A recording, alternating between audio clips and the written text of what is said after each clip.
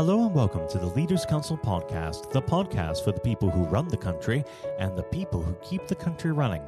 You join us on yet another overcast day here in the capital. I'm Matthew O'Neill, and today, as always, we ensure that we have a variety of distinct perspectives on leadership.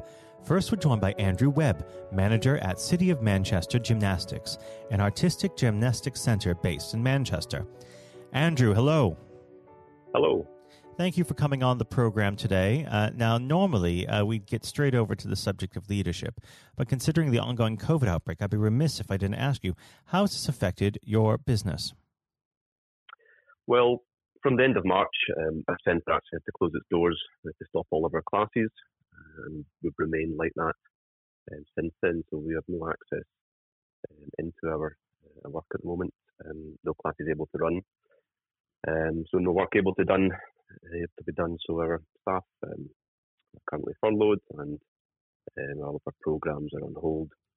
And we're waiting patiently to hear when the next step forwards of the lifting of the lockdown will happen.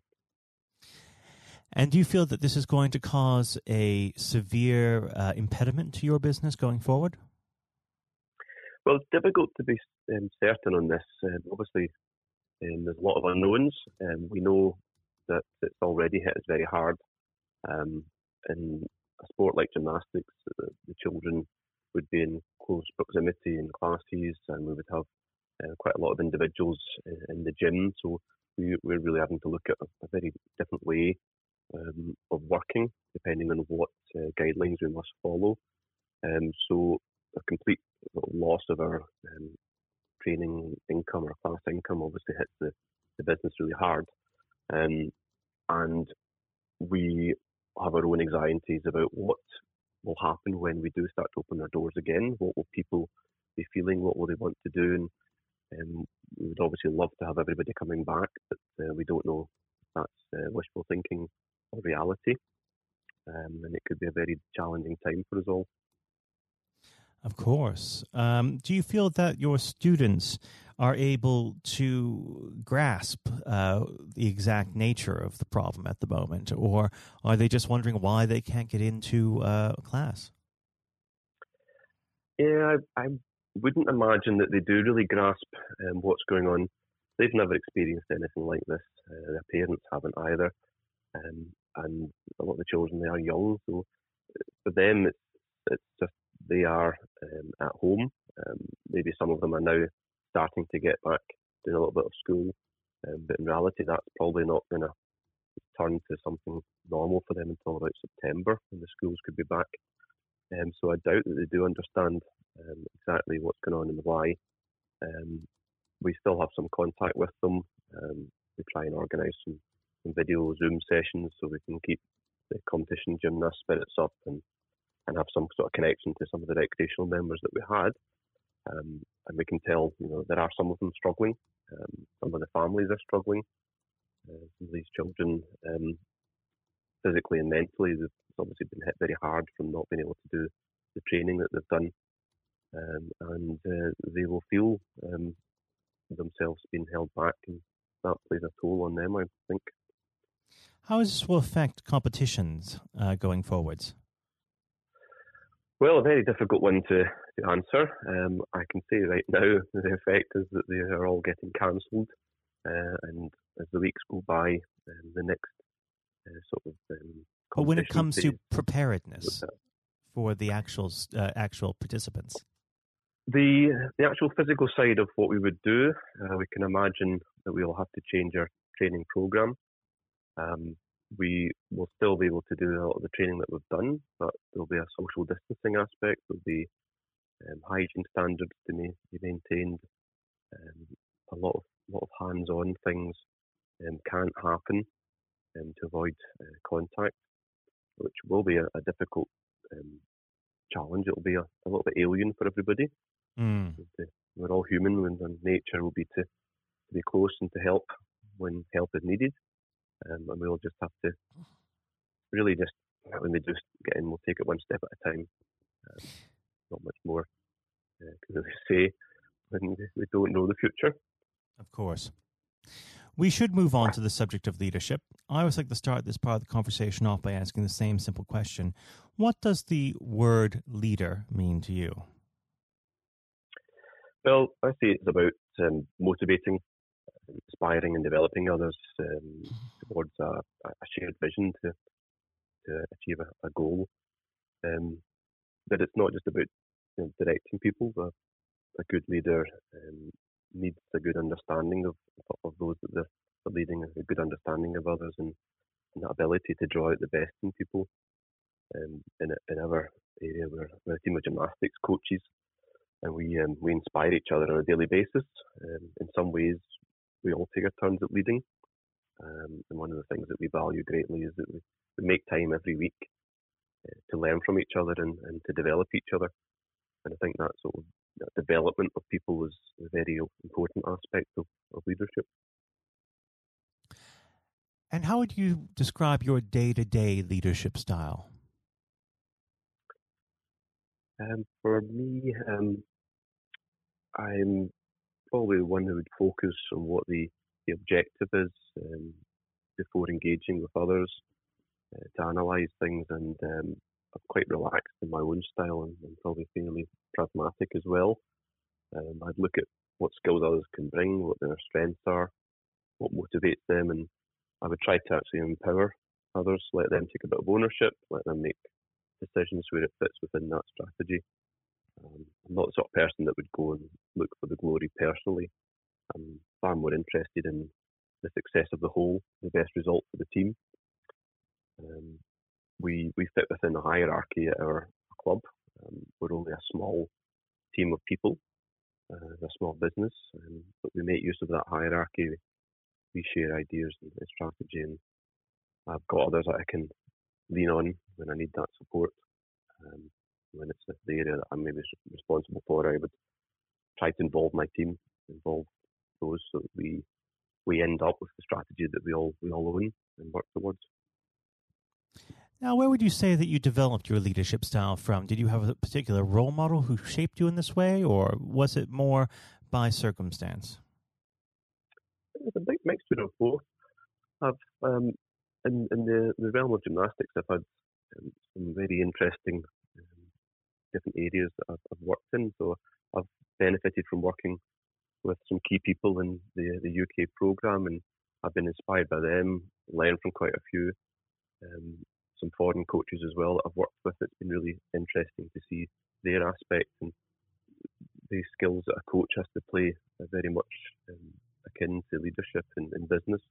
In my own background, I was involved in business a long time before I got into coaching, and those sorts of aspects and those sorts of things have really helped.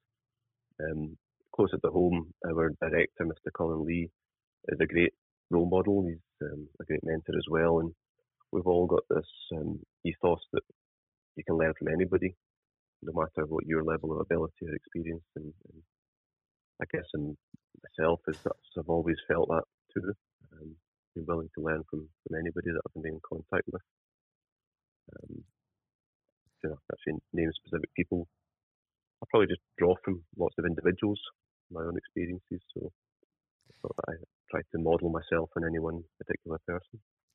Now, unfortunately, our time together is beginning to draw to a close. But before I let you go, what does the next 12 months have in store for City of Manchester Gymnastics? Well, we have big challenges ahead, I would believe. It's an unknown road, and we think in terms of two different aspects. One really being the business.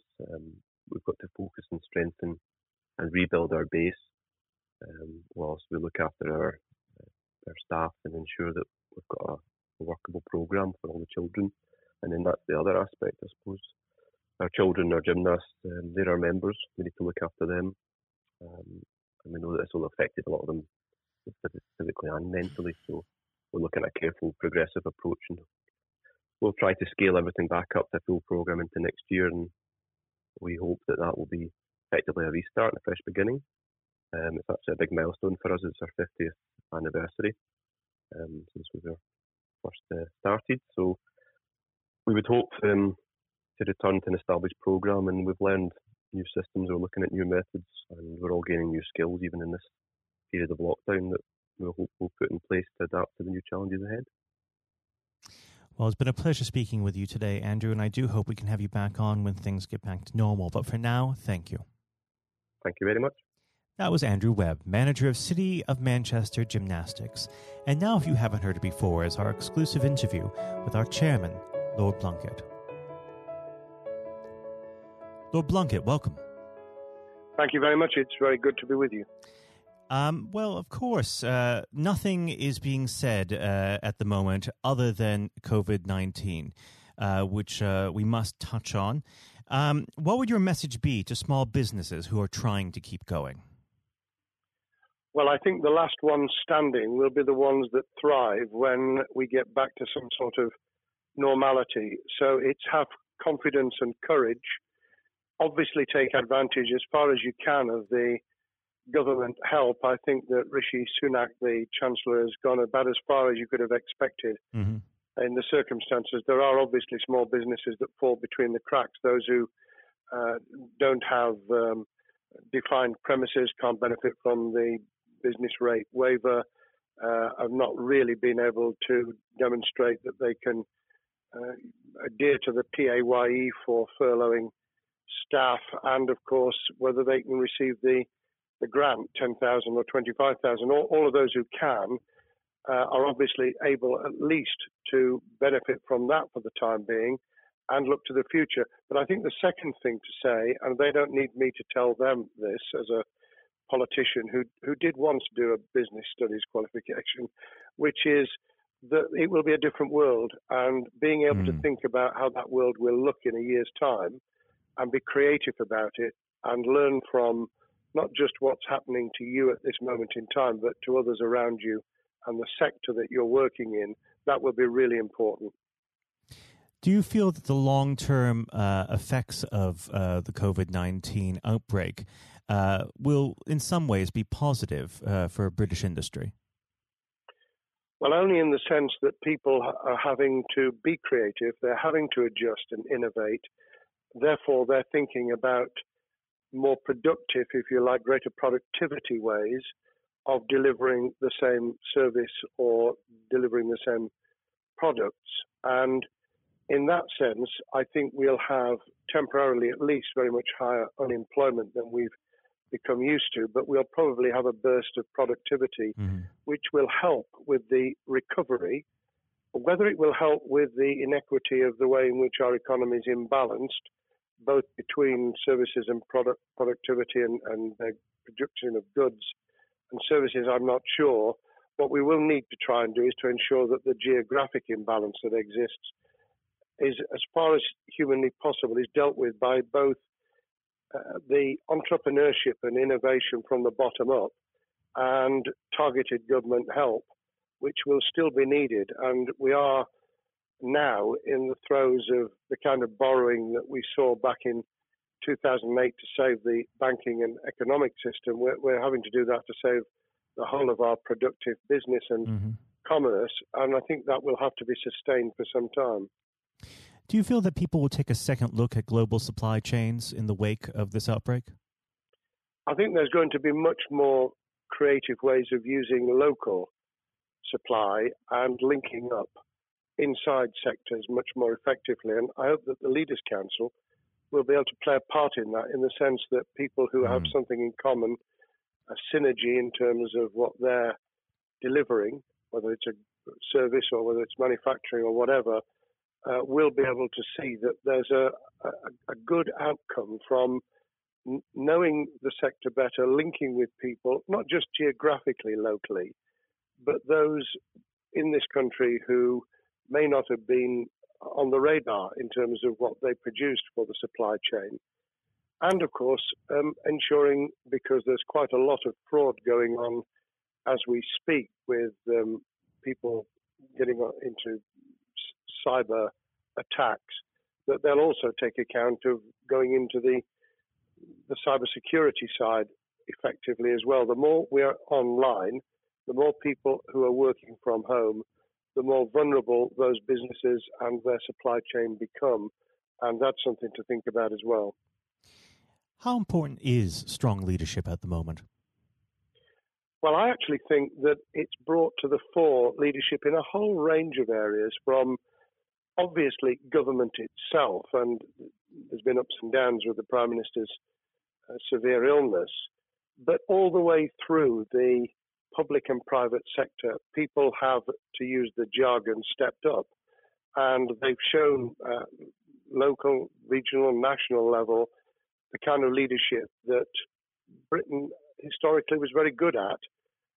Regrettably, we've not seen the same on the international scene for all kinds of reasons, but maybe we will in future. So I think out of this will come experience of people who have seen an opportunity to do good, as well as seen an opportunity to provide a good service or goods, including, for instance, shortages for the health and social care system, the food chain and the like. But also, I think in terms of seeing the synergy between the private and the voluntary sector and using people's commitment to each other in a very positive way. I'm not sentimental about this. Things will revert. But actually, I think there's a kind of moment of moral judgment of people feeling that they've got a role to play outside the immediate survival that they're engaged in. And if we can hang on to a little bit of that social responsibility, that will be a very positive outcome. Absolutely. Now, what's your broad view of how the government is responding to this? Are you broadly supportive of their measures? Well, it may surprise people to hear that I have been very supportive. Of course, there's been legitimate criticisms about the speed of response on protective equipment and on issues relating to testing. But my own view is very similar to the challenge that was made to the Prime Minister of Italy when people said, why didn't you close Italy down faster? And he said, a fortnight before we did it, I would have been considered to be a madman and nobody would have agreed to do it if I'd tried to move too quickly. And I think that's something that we need to reflect on here in the UK. We may have seen the signals elsewhere across the world and taken them more seriously at the time. Hindsight is a wonderful thing, but as someone who's had his life in the opposite political party to the present government, I think that with some hiccups and mistakes, they've not done a bad job in what has been incredibly difficult circumstances. And you're absolutely right. In a liberal democracy that we live in, it's very difficult for people to swallow orders given to them from government. Well, the UK and the US, and to some extent the Scandinavian countries, have a very different history and therefore interest in maintaining the freedom to decide and the persuasion and consent that's required. Those countries that have experienced one way or another totalitarianism over the last century have a slightly different way of coming at this. I don't want to exaggerate it, but I think that that's why getting the balance right of getting people to go along with what you want them to do in their interests as well as the nation as a whole is a sensible, proportional balance. And I think we now need to adjust to the coming out of the crisis gradually, readjusting to recovery in the same way. Now, something you've mentioned recently on this balance is the police overreach in the enforcement of the COVID-19 structures that have been put in place. What have they done right, and where have they gone too far? Well, I think that they were interpreting what was not necessarily as clear advice as it might have been for all kinds of reasons, because people were feeling their way. I think what's come out of it has been a demonstration by local police services in some parts of the country that they could get people to do what was needed without the heavy hand of drones overhead or people being told that they shouldn't be walking in the street, because this was all about self-isolation, not incarceration. It was about getting people not to pass the infection on to each other and therefore to provide distance rather than to make our lives a misery. Those police services that adopted that policing by consent and chivying people along did really well. Those who went over the top, I think, soon got a very substantial pushback. And one of the strengths of our democracy is that you could have that debate. People could say, I'm terribly sorry, we think the police force in our area has gone over the top. And that in itself is a constraint and a readjustment. That's another strength of living in a country where you can have opinions and express them without actually being thought to be a fool. Now, of course, the government has faced criticism that they were slow to react, and Boris Johnson wasn't present at the early COVID-19 COBRA meetings. Now, Number 10 has claimed that this is normal practice. The health secretary often chairs COBRA meetings related to health. Does this tally with your experience as a Secretary of State, or would you have expected the PM to be more hands-on during the initial stages? I think different prime ministers do have a very different style. And Boris's style, which I think will now be considerably adjusted, was very swashbuckling. In some senses, delegating is a good thing, as every leader of every business or public service knows. Those who try to pull too much into themselves end up with a massive bottleneck, great failure of trust, and the inability of people to show what they're worth and to demonstrate their capability. So I'd be very wary of jumping in and saying he was wrong to delegate the essential COBRA meetings. What I was surprised about was that he didn't chair the first couple, because my experience with Tony Blair for the 8 years I was in Cabinet was that Tony was a great delegator, but he would get a grip to begin with, watch what the difficulties were, and then give people direction and confidence to be able to get on with it.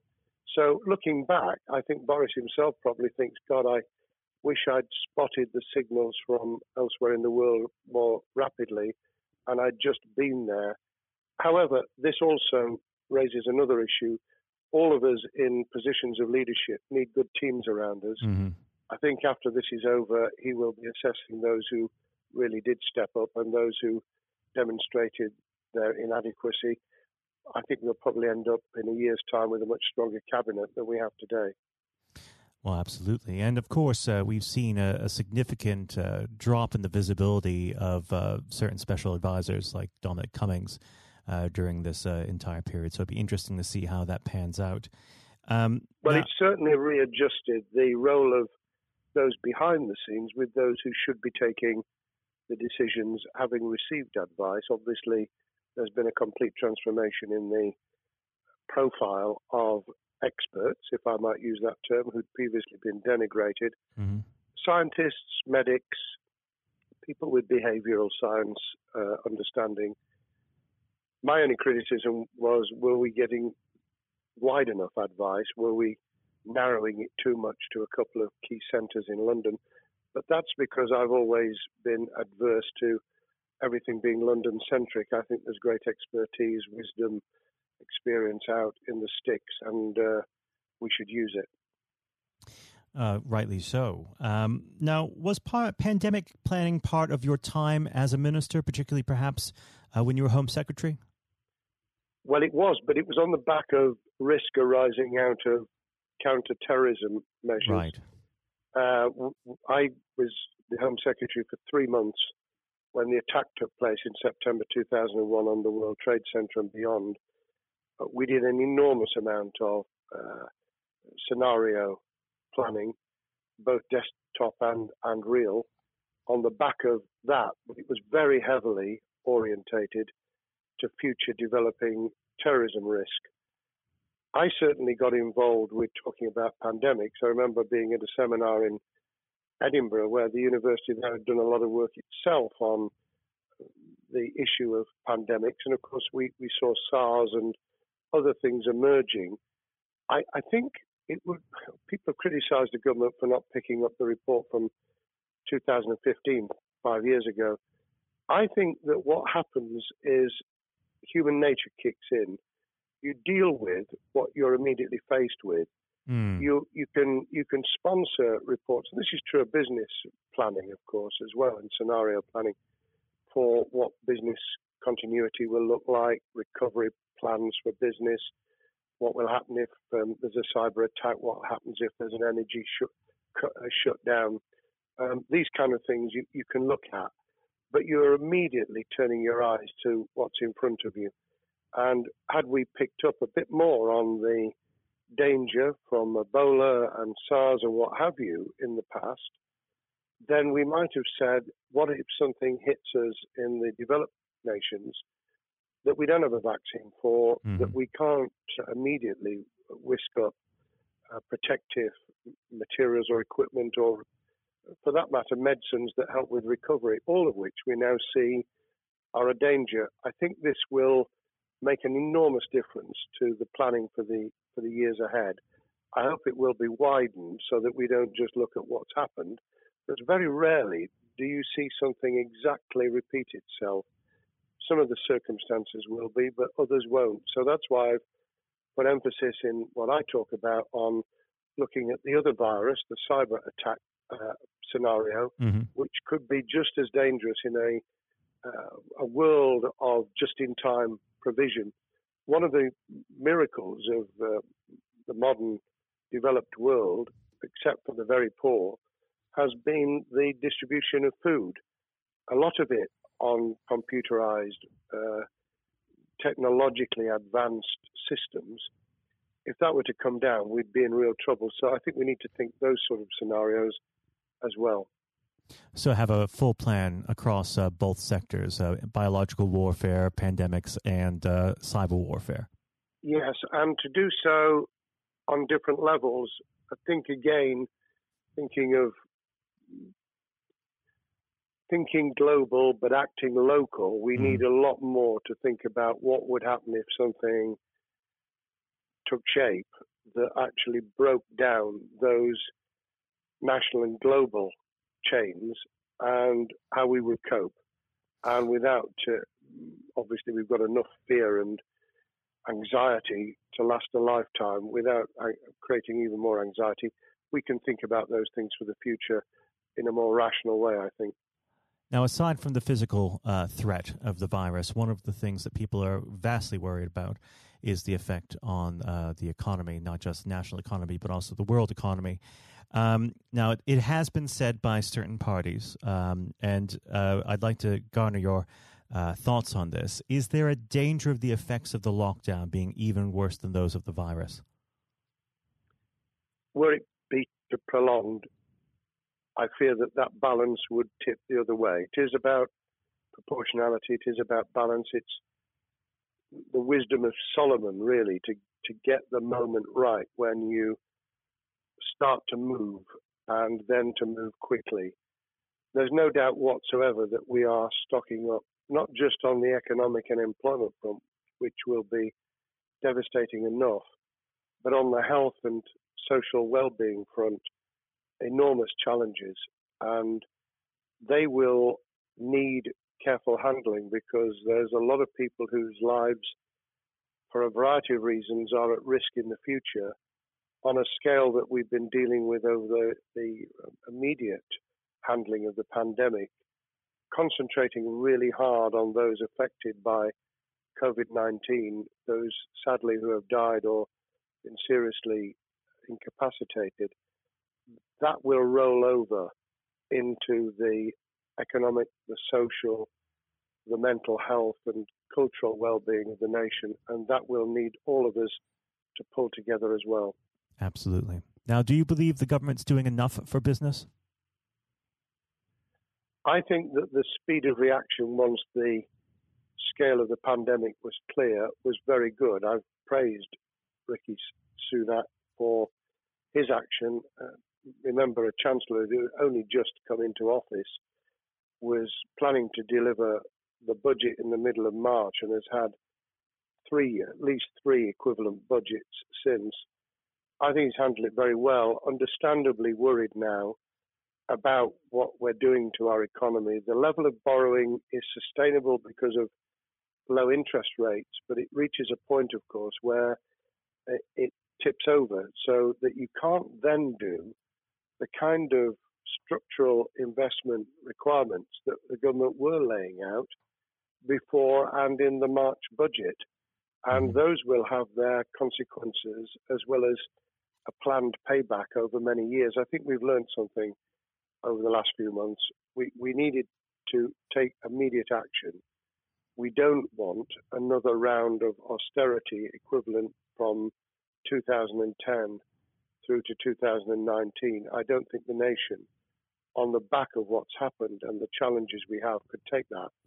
And therefore, we need a different plan, economic plan, over a much longer period, just as we did from the Second World War all the way through to 2002, when the final American loans were paid off. Now, of course, one thing that's on everyone's lips, how much longer do you believe that the lockdown can go on for? I believe that we need to be substantially back in action as an economy in June. This obviously is led in terms of places where people would meet in large numbers, having to adjust to the fact that it will be longer for them. And sadly, that will involve business closures. It's why the Chancellor extended the furlough scheme to the end of June. Mm-hmm. But unless we get things moving in June, I think we'll run into the summer where all kinds of services and industries will have a chain reaction effect. And what happens with one will then have a major impact on another. And then you get the skittle effect where things get knocked down that you hadn't perceived were going to be affected. So I very much, if I were in government, and I always think of things in that context, what would I do if I were in government? I would be on the side from the second week in May, on the side of the hawks in terms of saying we've got to start moving, and we've got to do so with the collaboration and cooperation of the public who have got the message, who did behave, who responded magnificently. Let's try and get back, perhaps, doing things differently for a time, but substantially getting back to business as usual. And unless we do that, then those areas that can't and wouldn't expect to be back in action immediately get pushed further into the middle of the year and the autumn, and then they become unsustainable. Now, of course, one of the other major developments we've had recently are the changes in the Labour Party. So if we could just speak on the Labour Party for a while. This might sound like an obvious question, but how does Sir Keir differ from Mr. Corbyn? Well, I'm biased because I believe the Labour Party has come out of 4.5 years of a black hole of a nightmare, where it neither represented a credible opposition nor an electable government. And the combination was to let those who supported the Labour Party and needed some of its policies let them down very badly. Sir Keir Starmer both is a highly intelligent, professional lawyer who, as Director of Public Prosecutions, led the service well, had to take difficult decisions at a time of austerity, understands the world beyond Labour members, but has been able to do business with those who originally supported Jeremy Corbyn and was able to command support from them. His creation of a balanced shadow ministerial team has been very encouraging. I supported Lisa Nandy, who he's made shadow foreign secretary, because I thought she understood the north of England and the disaffected former Labour voters. But I believe that Sir Keir has taken on board those who have something really sensible to offer.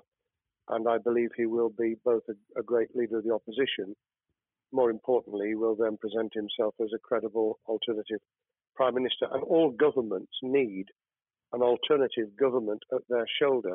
It was true of us from 97, and it took the Conservatives some time to recover and to get to that position, but they did, and the Labour Party will, and that's crucial for our democracy. All of us need to understand and appreciate that a living, breathing functioning democracy requires a credible, confident, and in many ways supportable opposition, as well as a government that we clearly want to do well, because none of us want, as we didn't with the COVID crisis, none of us want the government to fail.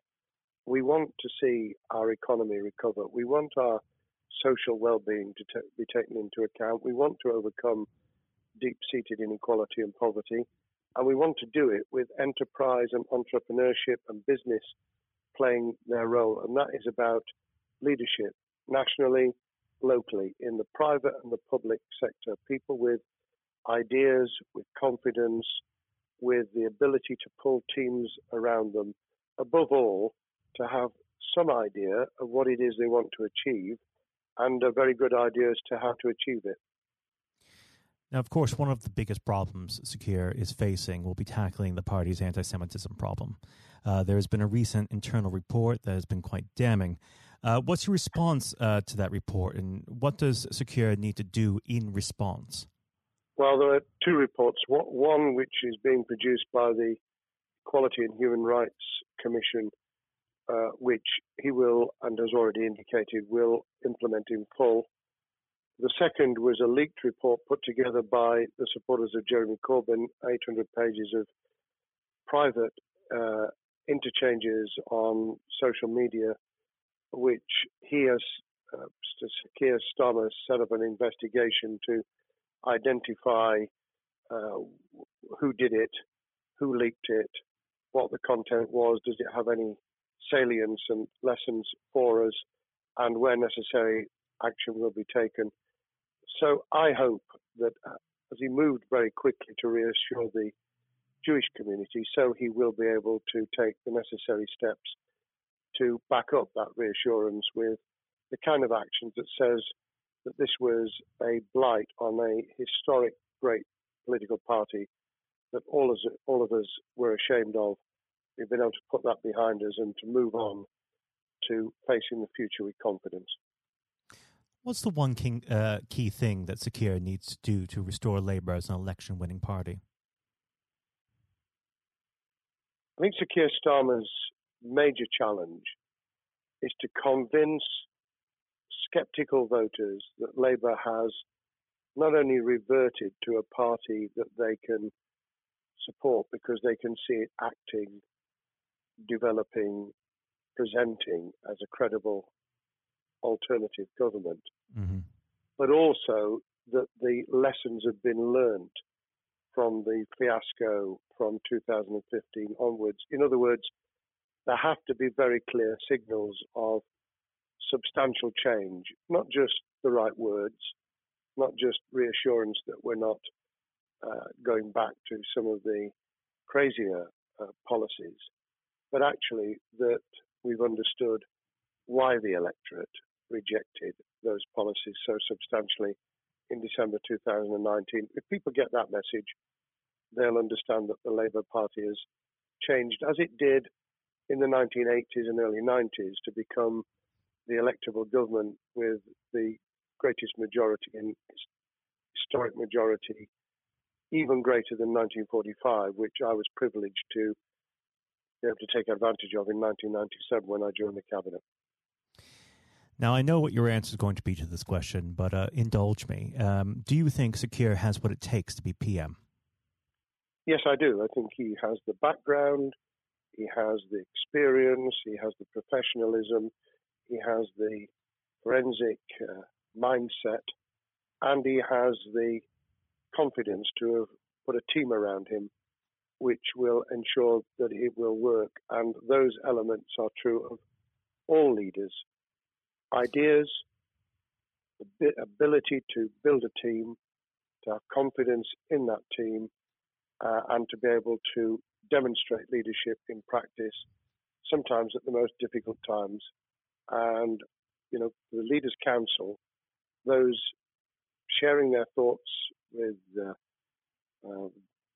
kind of thing that we're doing now with a podcast, but also joining us in linking up in that network of people who can support and help each other and learn from each other. that is what needs to be done in politics as it needs to be done in business. Thank you very much indeed, Matthew. Well, thank you for coming on the program. It's been an absolute pleasure, and I look forward to speaking with you again. Thank you very much, and good luck to all those listening in what has been a nightmare scenario. Good luck for the future. Have courage, have confidence, and yes, listen to those who know more about business than I ever will. Thank you, Lord Blunkett. Thank you. This has been the Leaders Council podcast. Thank you for celebrating excellence in leadership with us. I have been your host, Matthew O'Neill. Until next time, goodbye. Thank you for listening to our podcast. The views expressed within the podcast do not reflect the views of the Leaders Council of Great Britain and Northern Ireland, its parent company or subsidiaries, members of staff, other guests, or any other person therein associated.